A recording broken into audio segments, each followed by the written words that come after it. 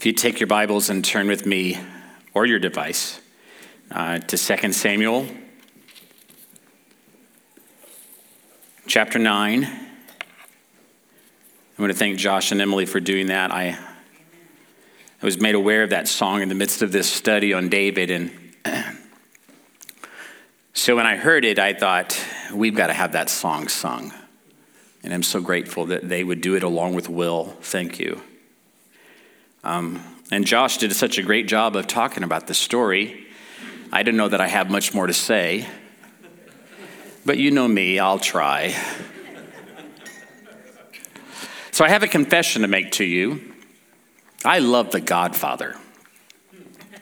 The movies, The Godfather, right? Anybody else? I know they're violent and I know all the stuff. I get it. But it's a great movie. I enjoy watching it periodically. And in the second movie, Godfather 2, a young Vito Andolini is 9 years of age when his father is murdered by the Sicilian mafia boss, Don Cicci. And the older brother, Paolo, who is a teenager, he swears revenge on his father's death. But in the middle of the funeral procession, Paolo is killed also by Don Cicci's men. And so having lost her husband and her oldest son, she takes 9-year-old Vito to the mafia boss, the mother, and she begs for his life. And she says to Don Cicci, she says, he's only 9 years old, he's dumb-witted. Wouldn't you like for your mother to say that about you? He's dumb-witted. And she says, he never speaks. And the mafia boss says, it's not his words I'm afraid of. And if you've seen the movie, you know that she then puts a knife to his throat in order for Vito to escape. And then she's killed. But with the help of neighbors, Vito escapes and is sent to America. And 21 years later, he returns to Sicily to avenge the deaths of his family. And he walks up to Don Cicci and he kills him. It would be commonplace for any ancient ruler to eliminate the threat to his throne, especially a family member of the preceding royal family, someone who would be in line previously, but now is no longer in line to the throne. As long as a spark of that life remains smoldering, then the threat is still present, a clear and present danger to that king. But David was a very different king. Verse 1. And David said, is there still anyone left of the house of Saul that I may show him kindness for Jonathan's sake? Now there was a servant in the house of Saul whose name was Ziba. And they called him to David, and the king said to him, are you Ziba? And he said, I am your servant. And the king said, is there not still someone of the house of Saul that I may show the kindness of God to him? And Ziba said to the king, there is still a son of Jonathan, which had to have gotten David's attention. There is still a son of Jonathan. He is crippled in his feet. And the king said to him, where is he? And Ziba said to the king, he is in the house of Machir, the son of Amiel in Lodabar. Verse 5, then King David sent and brought him from the house of Machir, the son of Amiel of Lodabar, and Mephibosheth. First time we see his name here in this part of the story. And Mephibosheth, the son of Jonathan, son of Saul, came to David and fell on his face and paid homage. And David said, Mephibosheth. And he answered, behold, I am your servant. And David said to him, do not fear, for I will show you kindness. for the sake of your father Jonathan, and I will restore to you all the land of Saul your father, and you shall eat at my table always. And he paid homage and said, what is your servant, that you should show regard for a dead dog such as I? And then the king called Ziba, Saul's servant, and he said to him, all that belonged to Saul and to all his house I have given to your master's grandson. And you and your sons, Ziba, and your servants shall till the land for him and shall bring in the produce, that your master's grandson may have bread to eat. But Mephibosheth, your master's grandson, shall always eat at my table. Now Ziba had 15 sons and 20 servants. And then Ziba said to the king, according to all that my lord the king commands his servant, so will your servant do. So Mephibosheth ate at David's table, like one of his own sons. And Mephibosheth had a young son whose name was Micah, and all who lived in Ziba's house became Mephibosheth's servants. So Mephibosheth lived in Jerusalem, for he ate always at the king's table. Now he was lame in both his feet. What a way to end the story. Almost like for effect, so that we don't forget that he was crippled. There's a central word that's used in this story. It's used 3 times. It starts in verse 1. It's the word that is translated in our language as kindness. I paused each time I read it as we read through it, kindness. But it's so much more than what we typically mean when we use that word. You see, when we think of being kind, we think of being sweet, nice, unaggressive, kind. But kindness here is way beyond all of that. If any of you have been a part of this church for any time at all and knew our former pastor, my father-in-law, Brother John Duke, he spoke on what this word is translated into kindness on for about 3 years.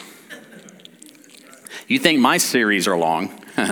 Brother John, he set the bar very high.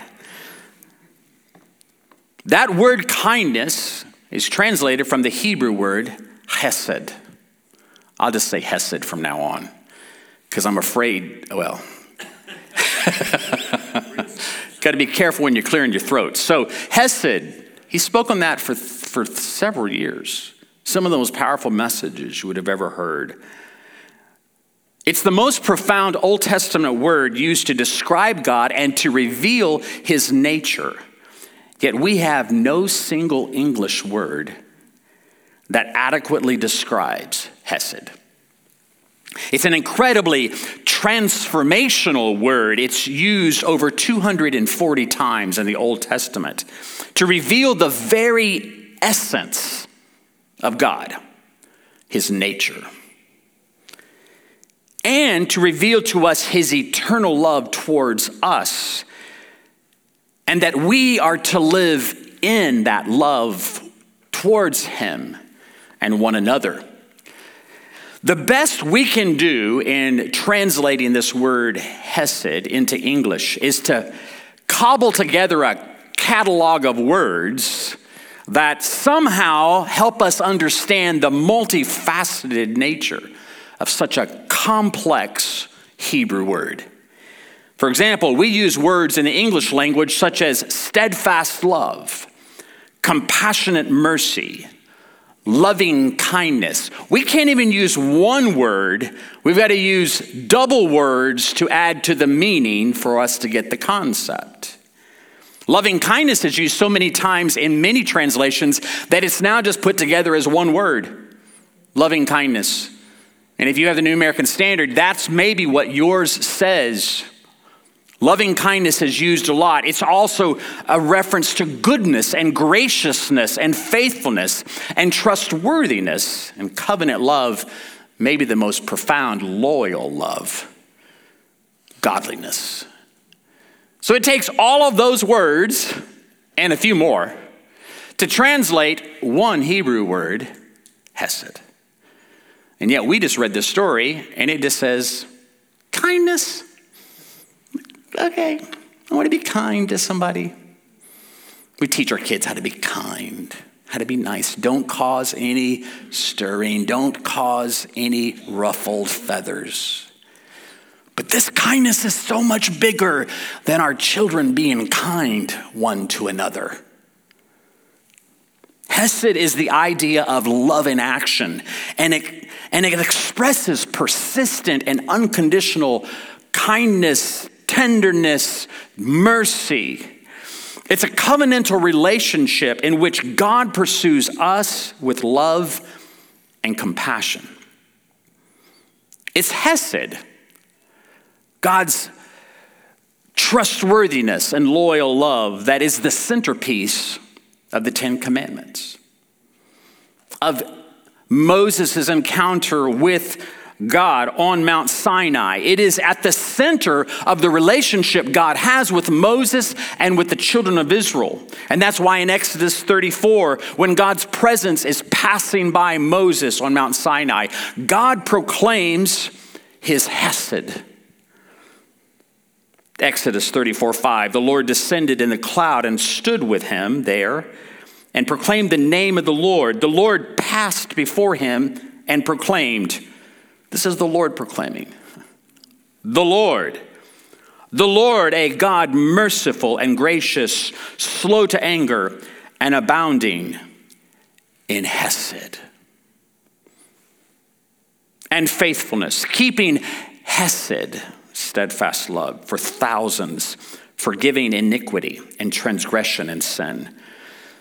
And hesed is conveyed throughout the Old Testament. There's so many references, as I mentioned, it's hard that we could even get a survey of all of them. But one of my favorites is from Isaiah 54:10, when the prophet says, "For the mountains may depart and the hills be removed, but my hesed shall not depart from you, and my covenant of peace shall not be removed, says the Lord, who has compassion on you." Why, even in Micah 6:8, where we use this passage oftentimes to see what the Lord requires of us, it's used in that verse. He has told you, O man, what is good, Micah 6:8, and what does the Lord require of you but to do justice and to love kindness, that's literally hesed, and to hesed, not just love, and your version may say love mercy, not just to love mercy as if they're two separate things, but it's loving kindness, it's hesedin, if you will. It is to do what God is, to embody his nature in us. It's not just to do justice, but it is to hesed and to walk humbly with our God.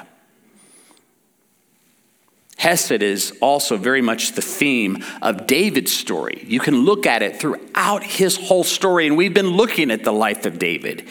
We see it in so many encounters, like, as we've already mentioned, the relationship that he has with Jonathan, Israel's crown prince, who decided to not cling to power or prestige or position, but to embrace David as God's chosen king. Do you realize what it was costing Jonathan to see David after he slew the giant and to love him as his own soul? It meant that Jonathan was foregoing his future, his career path. What everyone would have assumed for Jonathan, he was choosing to lay aside because he had a hesed kind of relationship with David. When David's life was in danger by Jonathan's father Saul, David made this request of Jonathan in 1 Samuel 20, verse 8. Therefore, deal kindly. That's hesed. It's literally, you could say it, do kindness to me.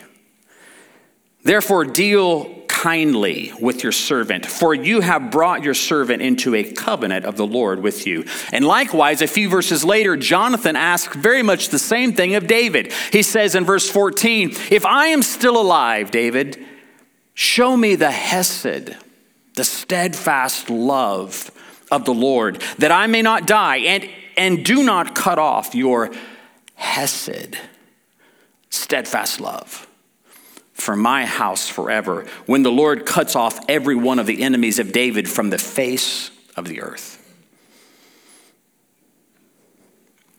When David became king and Saul and Jonathan were dead on the battlefield, he commended the people of Jabesh Gilead for their hesed, their loving kindness towards Saul in taking his body and burying him. He said, or it says in 2 Samuel 2:5, David sent messengers to the men of Jabesh Gilead and said to them, "May you be blessed by the Lord, because you showed this hesed," loyalty, "to Saul your Lord and buried him. Now may the Lord show hesed and faithfulness to you, and I will do good to you because you have done this thing." God himself communicates hesed to David. We talked about it last week in the covenant that God made with David, and that David wanted to build for God a house, and God said to David, "You're not going to build me a house. I'm going to build you a house." And then he goes on to talk about his hesed never departing from the son of David, whose kingdom would be established forever. There's a direct connection from David and the hesed of God all the way through the Messiah, Jesus Christ, the King whose kingdom is forever. And throughout all of David's writings, we see a thread of hesed woven in the very fabric of David's story. So many variations and versions of it in the Psalms, but I just picked a few. Psalm 23:6. "Surely goodness and hesed shall follow me all the days of my life, and I shall dwell in the house of the Lord forever." Psalm 89:1. "I will sing of the steadfast love of the hesed. I will sing of his hesed forever. With my mouth I will make known your faithfulness to all generations." And when David sinned with Bathsheba and killed her husband, which we'll talk about in a few weeks, Psalm 51:1, he says, "Have mercy on me, O God, according to your hesed, your steadfast love. According to your abundant mercy, blot out my transgressions." So you see, when David says he wants to show kindness to anyone left in Saul's family, it's so much more than him being nice. It is so much more than him being sweet. David embodies hesed because he's been enmeshed by it, and he's been immersed in it, and he's been enthroned because of it. He remembers the covenant that he made with Jonathan, Mephibosheth's father. He remembers it like it was yesterday. And he asked finally upon his reign over all of the unified nation of Israel. By this time, he may have been king of Judah at least 7 plus maybe 10 more years. He could have been into his reign 17 years. And then it dawns on him. Is there anyone that I could show hesed to? The steadfast love, the kindness, the mercy, the loyalty, the covenant love, the loving kindness to someone that is a descendant to Jonathan, my friend. And there is one. Not just someone, there is one. Actually, there's more than one. He has a son. We don't know about him quite yet. We find about Micah as we read on the story, but Mephibosheth is the one that Ziba brings up to David's account. Mephibosheth, his name, there's a lot of controversy, but most think that it came to mean shame. Mephibosheth, shame. He bore this name of shame everywhere he went, and he bore this disability. He was crippled, dropped by a nurse at 5 years of age, like Josh said earlier, because she was fleeing and trying to save him and rescue him because his dad and his granddad were now dead. And so she was trying to spare the air, grab him and run, and she trips and falls, and both of his feet are broken. And with no ability to help cure such a broken bone, he grows up crippled, lame, unable to move, unable to work. So he's got a name that means shame. He's got legs that don't work. And now he's living in a place called Lodabar, which means barren place. Wow. A crippled man who's been living in a barren place, whose name means shame, and the king says, I want to see you. You got to know that Mephibosheth is thinking, this can't be good.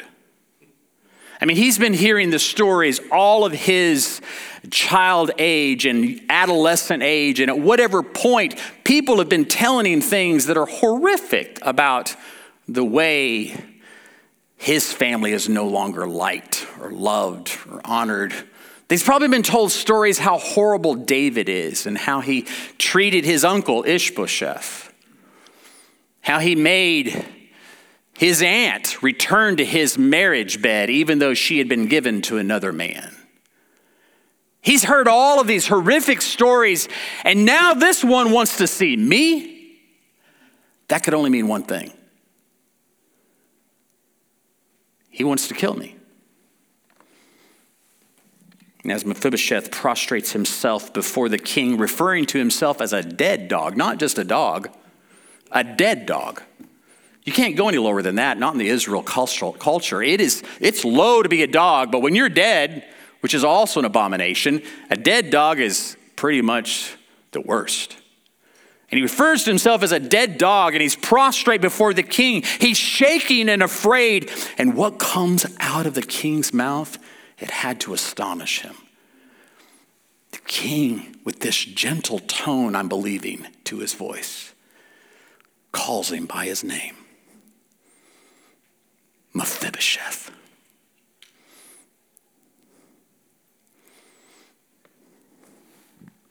Such a personal, kind thing for the king to do.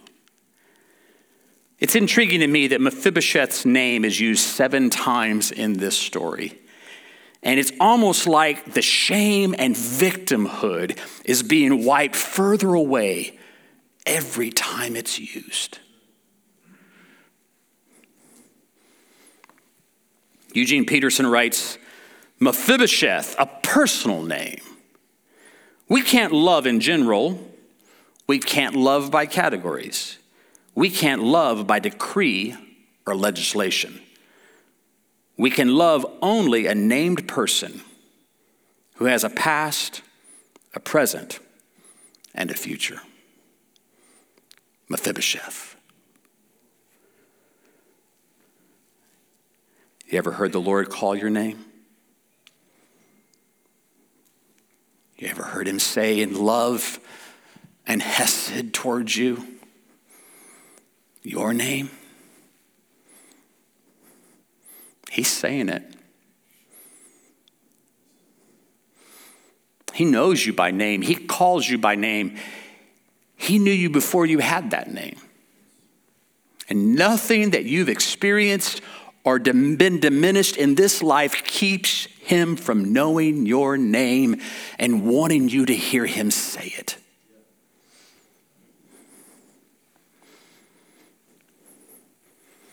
And then David's next words are almost as profound as the fact that he used the name. He says, do not fear.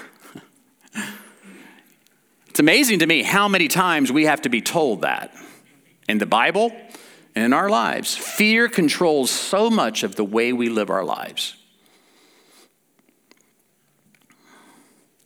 Such words, do not fear, often precede extraordinary promises made to those who have powerful reasons to be afraid. There's so much in life to be afraid of, especially those who have more power than we do, those that have more advantage than we do, those that can hurt us in some way. Will they hurt us? Will they exploit us? Will they abuse us? Will they use us? Will they get rid of us? We have to be on our guard. We have to defend ourselves. If we don't fight, who will? If we don't protect ourselves, we won't be protected. And so we grow defensive and we grow inward and we grow scared and afraid because we're going to not be taken advantage of even though they're trying to. Life produces fear. We get dropped when we're 5 and we come up lame. We get fed stories that are not true and we have this victimhood, this hostility towards people around us. We have a veneer that's covering this broken, garbage self that is so twisted and distorted and we can't know what side is up and what side is down. And so life produces these broken things in our lives and we find ourselves crippled and lame and in Lodabar, a barren place. And our name has come to mean shame. And then we get called to the king's court, into the presence of God. There's so much to be afraid in life. Can we trust God? Of course we can't. If God was really God, he wouldn't have let all these things happen in the first place, we say to ourselves. Life produces fear so that when we come before God, we also meet him with skepticism. We're not so sure that he means us good. He must be out to get us, to punish us, to destroy us, certainly to take away our freedom. Our story is not that different from the story of Mephibosheth. It's my favorite David story. And I have a lot of favorites. Like my kids, they're all my favorites. I love the story of David and Abigail. I love the forgiveness story of David when he sinned and God restores him. I love the story of David and Goliath. Who doesn't love that? But this story is my story. It's your story. We come to God in shame from a barren place, crippled by sin, broken by life, and God's hesed, his loving kindness towards us, his loyal, covenantal, steadfast love, never shaken, comes and calls us by name. And if you think David was kind towards Jonathan's son, let me tell you about my king. He's even more kind. We're given a seat at his table. We don't belong there. We're broken. We're full of shame. We come from a barren place. We have no usefulness on our own. But it's not about us. It's about his covenant love that says, I want to show you my steadfast love, my loving kindness, my faithfulness, my generosity, my tenderness, my mercy, my hesed. We're given not only a seat at his table, we're given abundance and provision. Things that didn't belong to us were all of a sudden returned to us because God says so. Fields that we never sowed into. Produce that we never harvested. We're given all of a sudden a blessing that we never worked for. All because God is a covenant-keeping and hesed-producing God. So he gives us a seat, and then he gives us a field. And our disability, it doesn't keep us from being in his presence. Our brokenness, he says, this is where you'll find healing. Come. Be with me. No reason to keep us from his presence because we're lame. In fact, it's in his presence where we find the way where there was no other way. He brings us to his banqueting table. His banner over us is love. We are crippled without Christ, and he picks us up right where we are. He chooses us, and he rejoices over us with singing, and he meets us in our mess, and he restores us to himself. It matters not the kind of life you've lived or what side of town you live on. It doesn't matter whether you have money or not. It doesn't matter how people see you. Maybe they look up to you. Maybe they look down on you. Doesn't matter. Because the Lord is calling your name. The Lord is speaking your name in love. It's not a harsh tone. It's a gentle, loving kindness tone, that I might show kindness.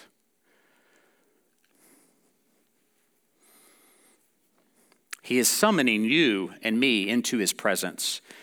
Listen to his voice. It's a gentle voice. He's calling us by name. And he's saying to us, don't be afraid. He uses our name. He says, don't be afraid. I got this. You come sit at my table. Today and forevermore, we will sit at his table. He is shedding his grace upon us. Let us come and sit and dine with him. By his grace, we can become whole and clean and pure because the blood of Jesus makes us so. Today, the story of Mephibosheth points to us.